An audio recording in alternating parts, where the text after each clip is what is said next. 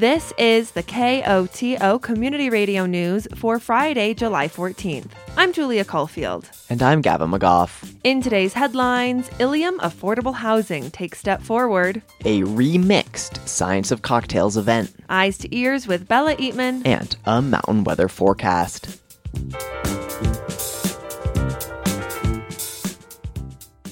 But first, San Miguel County Search and Rescue responded to an elderly gentleman on Thursday who became extremely fatigued and unsteady on his feet while hiking down Telluride Trail from San Sofia to Telluride.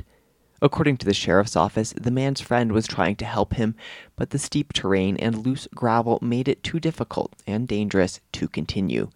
The pair, visiting from Texas, were uninjured and brought to safety in a 1-hour mission. A new affordable housing development in Ilium took a step forward this week. The town of Mountain Village is under contract to purchase a property in Ilium with the goal of rezoning it for affordable housing. Parcel size is approximately 56 acres, and the proposal before us is to rezone the subject property from forest, agriculture, and open zone district to the community housing zone district. That's John Hubner, Senior Planner for San Miguel County, presenting at a County Planning Commission meeting this week. The land sits in Ilium, just off the road. The property is bisected by the San Miguel River. The southern portion of the property contains a portion of the historic Rios Grand Southern Railroad right-of-way, which contains an existing recreational trail. The northern portion of the property abuts County Road 63L, and the Telluride gravel operation is located on the northeastern border of the property, but across the river. By rezoning the property to community housing, Mountain Village would be allowed to build up to 20 units per acre on the land. But Hubner notes that's not the plan. The development is planned to be clustered to avoid environmentally sensitive areas like the floodplain, wetlands, and steep slopes over 30%. The actual number of units is yet to be determined, but is expected to be at least 100 to 300 units, which on average is 2 to 5 units per acre. The community housing zone district could allow up to 1,120 units on 56 acres if it was fully developed at 20 units per acre, but it's very unlikely due to site constraints. Hubner adds the discussion at hand is purely about the rezone of the land, not the development of the property. Should the property be rezoned and the purchase completed, the town would then move forward with, or at least their plan is to move forward with development plans, at which time then the specific details regarding density, site design, and services such as water and wastewater would be dealt with, and as well as any type of traffic type improvements that would need to be made. Mountain Village Town Manager Paul Weiser says the goal of the development is to support the region as a whole when it comes to the housing crisis. In 2021, our town council made clear that addressing the housing challenge that this region faced was their top priority. I think housing has always been an issue within this community, but over the last several years, it's become particularly acute. By 2026, we're going to have over a 700 person deficit in terms of our housing needs.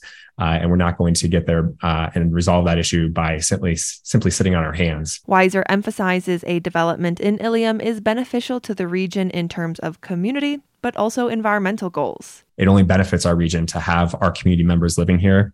I can speak to our organization that we have some departments where 5 or more people from a single department are commuting from Montrose every day. That means that they spend 3 hours in their car every single day. And those are really tremendous people with a lot of talent. And not only is it not great for their personal lives to be spending that time in the car, but we're losing out on everything that they have to offer by not being in this community full time. I also think that it's clear that all of our regional partners have a dedicated commitment to achieving carbon neutrality and sustainability.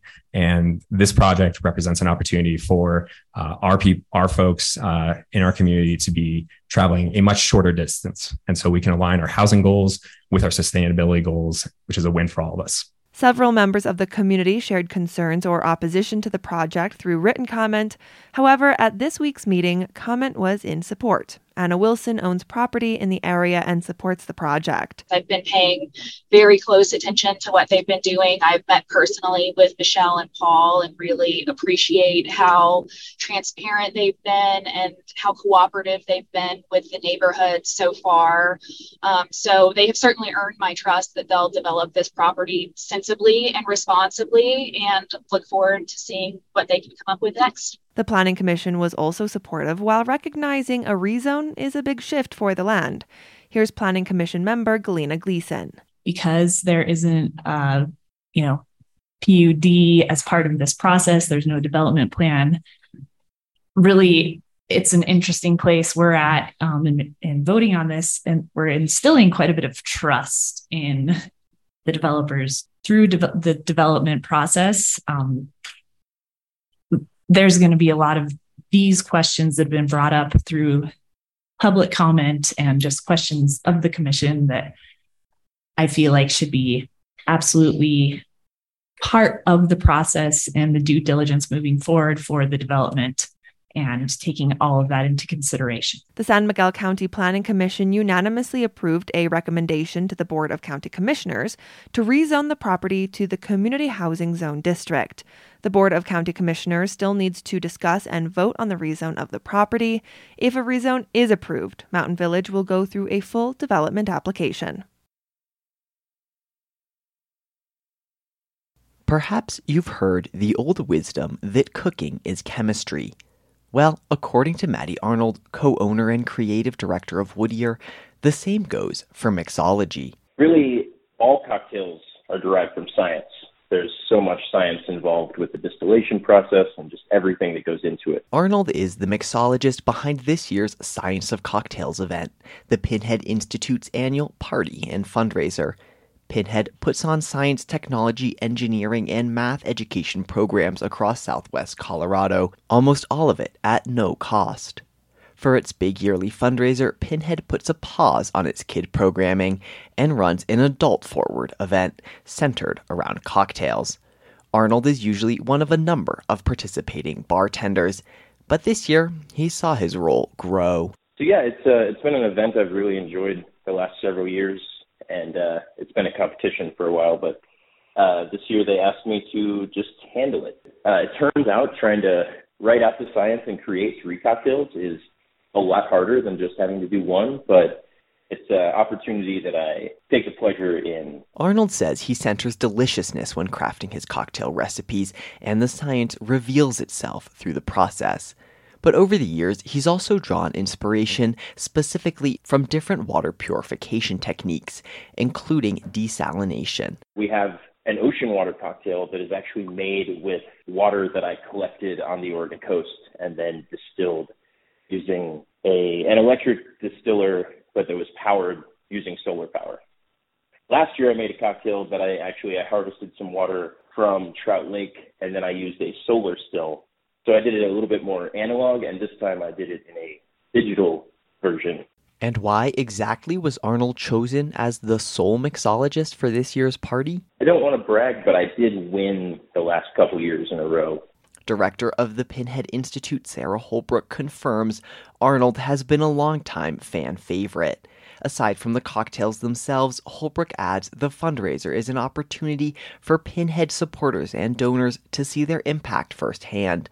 High schoolers who have participated in Pinhead's internship program, which connects young scientists with hands-on learning opportunities, turn out to the event in white lab coats. And the kids who do the internships get to tell the patrons who support them how life-changing and meaningful those internships have been. So the interns provide our workforce at the event. They wash the glasses, but then they also are tasked with chatting with the patrons to make sure that they've heard the story of their different internships, because it's a really lovely opportunity to mingle. The fundraiser also features food, a bit of molecular gastronomy from counterculture, and a few creations cooked up by the Pinhead staff themselves.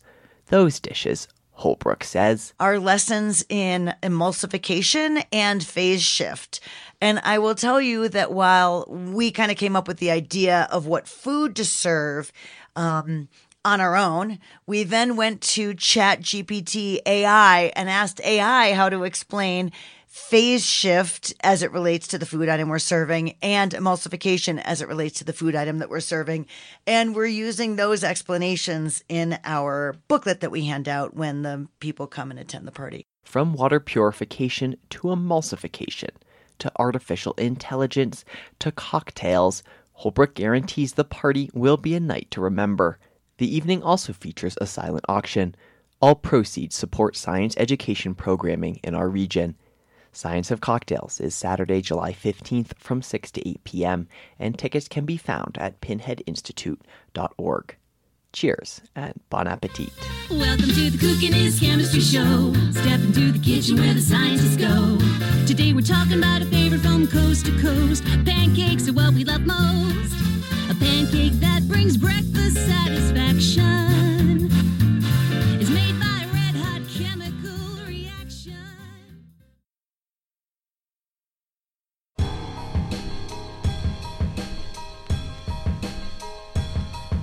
Most of us will never see outer space, but we can picture it in our mind's eye. This week on Eyes to Ears, Telluride High School's Bella Eatman gets planetarily abstract. Have a listen.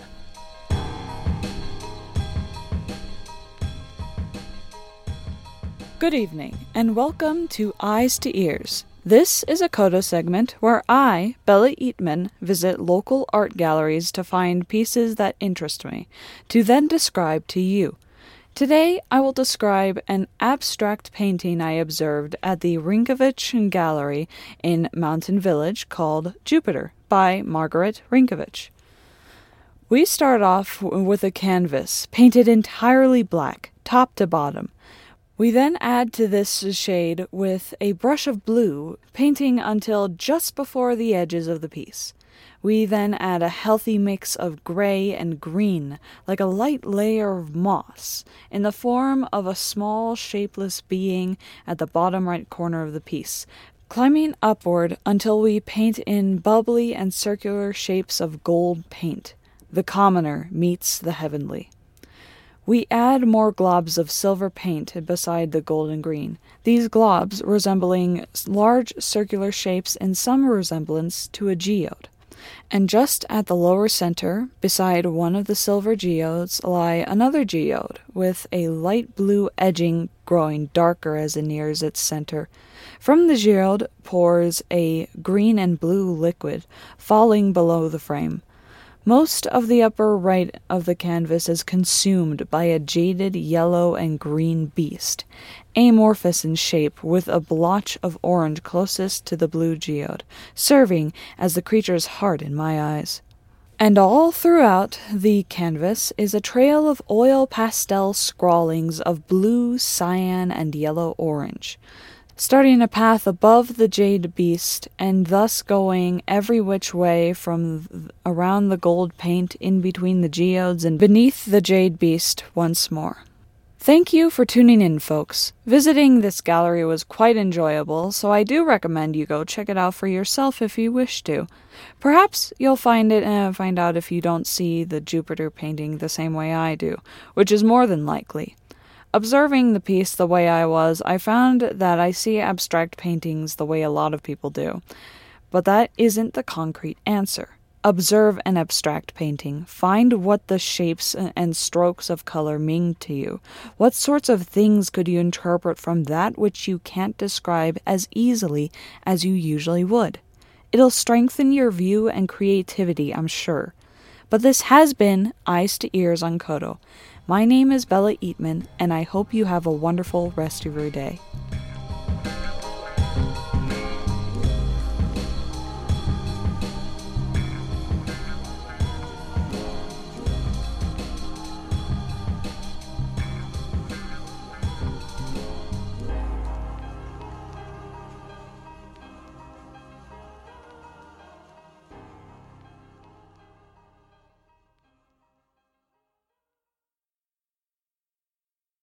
Runners in the Hard Rock 100 took off early this morning, Friday the 14th, from Silverton. The Ultra Marathon's 100-mile course climbs roughly 30,000 feet in its entirety, taller than Everest. and covers some of the most rugged and varied terrain in the San Juans. The average finishing time for the 146 racers is around 40 hours, with top finishers wrapping up the course in around 25. The course alternates direction each year and is being run counterclockwise this summer. Racers will descend into Telluride late in the race, passing the Town Park aid station at around mile point 80 before ascending the Bear Creek Trail and continuing over Wasatch to Ophir. Entry into the race is a brutal competition itself. Due to permitting restrictions on high country terrain, the number of racer spots is extremely limited. Competitors are chosen through a lottery process, with some advantage given to veteran finishers. This year, over 2,400 runners from around the globe applied for only 146 spots. So, in one sense, for the racers running one of the most grueling competitions of its kind, everyone is already a winner. The Telluride region is full of history. It's also full of gorgeous hiking trails. Why not bring them together? The Telluride Historical Museum's Hike into History program offers the opportunity to bring history into the outdoors. This week, the museum announced its summer lineup for the special tours. Kicking off the series on August 5th, the local guides Connie Coulter and Dalen Stephen will explore the lesser-known trails around Woods Lake. Participants will dive into the history of the area and learn about wildflowers and edible plants. On August 19th, Sheep Mountain Alliance guides will lead a hike through the lower portion of the Snuffles High Line to share insight on Sheep Mountain's environmental advocacy work. The final summer adventure will be a Jeep excursion / hike on September 23rd with mining historian Rudy Davison exploring Corkscrew Gulch Turntable over Overpass and a narrow gauge railroad remnant near the ghost town of Ironton. Tickets for the Hike into History events are available at TellurideMuseum.org. A top Colorado River official is leaving the Interior Department. KUNC's Alex Hager reports that Tanya Trujillo's departure comes amid ongoing work to solve the river's supply-demand imbalance. Trujillo is the Assistant Secretary for Water and Science. She's been with the Interior Department for about 2 years, advising federal policymakers through difficult negotiations about how to share the Colorado River, which is shrinking due to climate change. During that time, Interior worked with 7 western states to curb water use. The parties haven't come up with substantial or long-lasting reductions to water demand, though, and still face pressure to agree on new rules by 2026. Trujillo's departure was first reported by the Associated Press. She told the AP it made sense to leave now as the Biden administration prepares for a re-election campaign. The Interior Department declined KUNC's request for comment. Alex Hager, KUNC. Tens of thousands of victims and survivors of the Holocaust are being honored in Germany. It's part of a 3-decades-old grassroots effort to create the world's largest decentralized memorial by placing special stones at the sites where residents once lived and welcoming back their families. Those behind the movement say it's especially important right now to remember the atrocities of the past. In recent years, both Germany and the U.S. have seen a rise in anti-Semitism. KHOL and Rocky Mountain Community Radio reporter Hannah Merzbach descends from a Jewish family who fled the Nazis in World War II. She recently traveled to Germany to take part in one of the ceremonies and documented her experience. On a residential block outside of downtown Frankfurt, about 40 people gather on the sidewalk. My dad, brother, and I flew out for a memorial for members of my family, the Merzbachs, or, as the Germans say it, the Metzbahs. That's my cousin, Bob Jesselson from South Carolina, playing the cello. He's a self-proclaimed historian of the family. He points to the small brass plaques being installed on the walkway called Stolpersteine, or stumbling stones. So the idea is that as you walk along the sidewalk, you see the names of the people who live there, and you stumble over them. You don't really stumble over them because they're flat. Some stones honor people who died in the Holocaust. Others are for those like my grandfather's family who had to leave Germany. We're standing in front of where they used to live.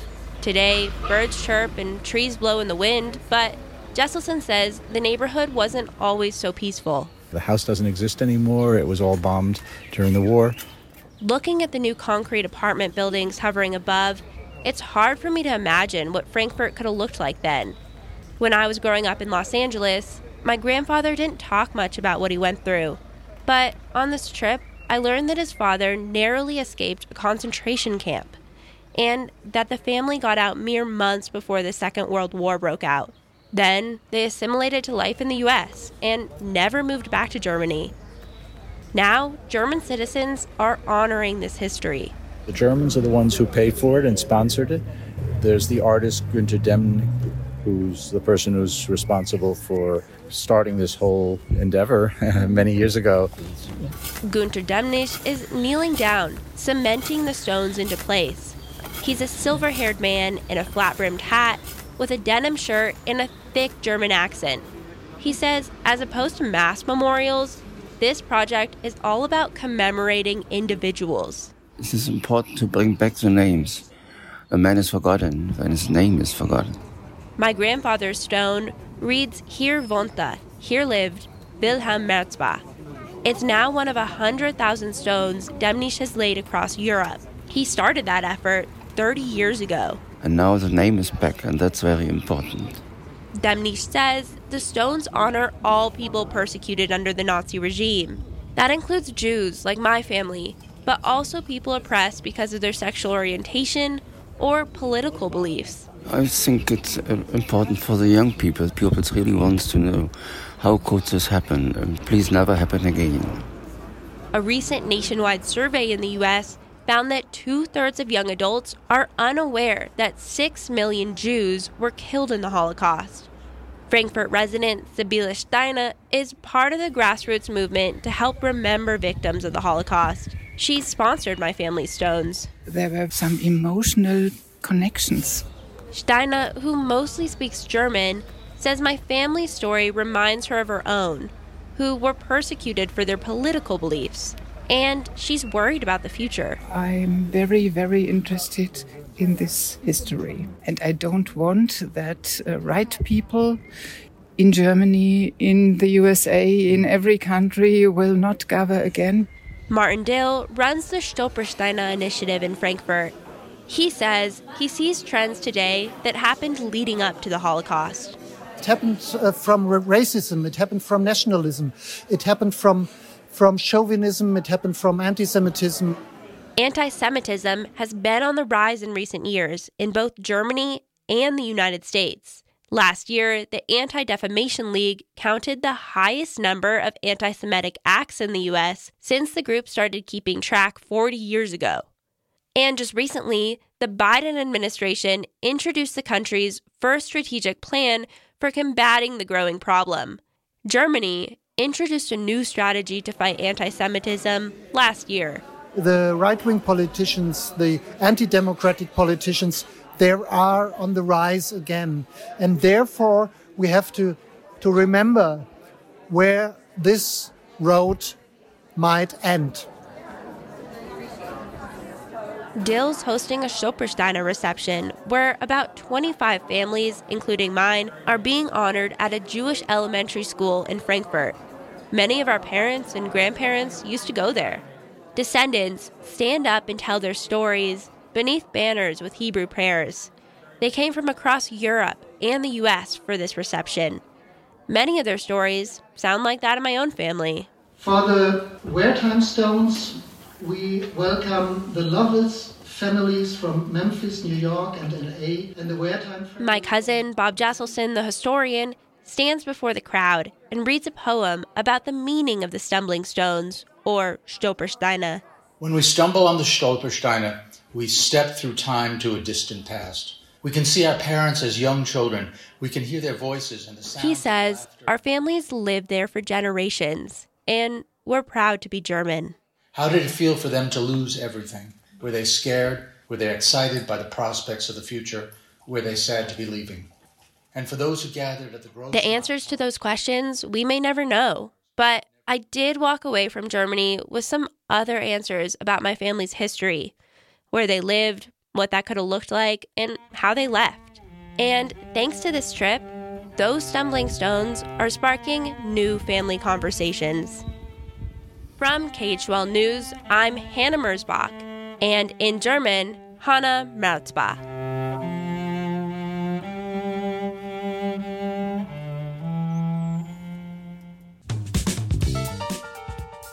The National Weather Service forecast for the western San Juans calls for clear skies tonight with a low in the high 40s. Saturday should be sunny with a high near 85 degrees, followed by a cleared night and a low around 45. Sunday should be sunny and hot with a high near 90 degrees, and Sunday night should be clear with a low near 50.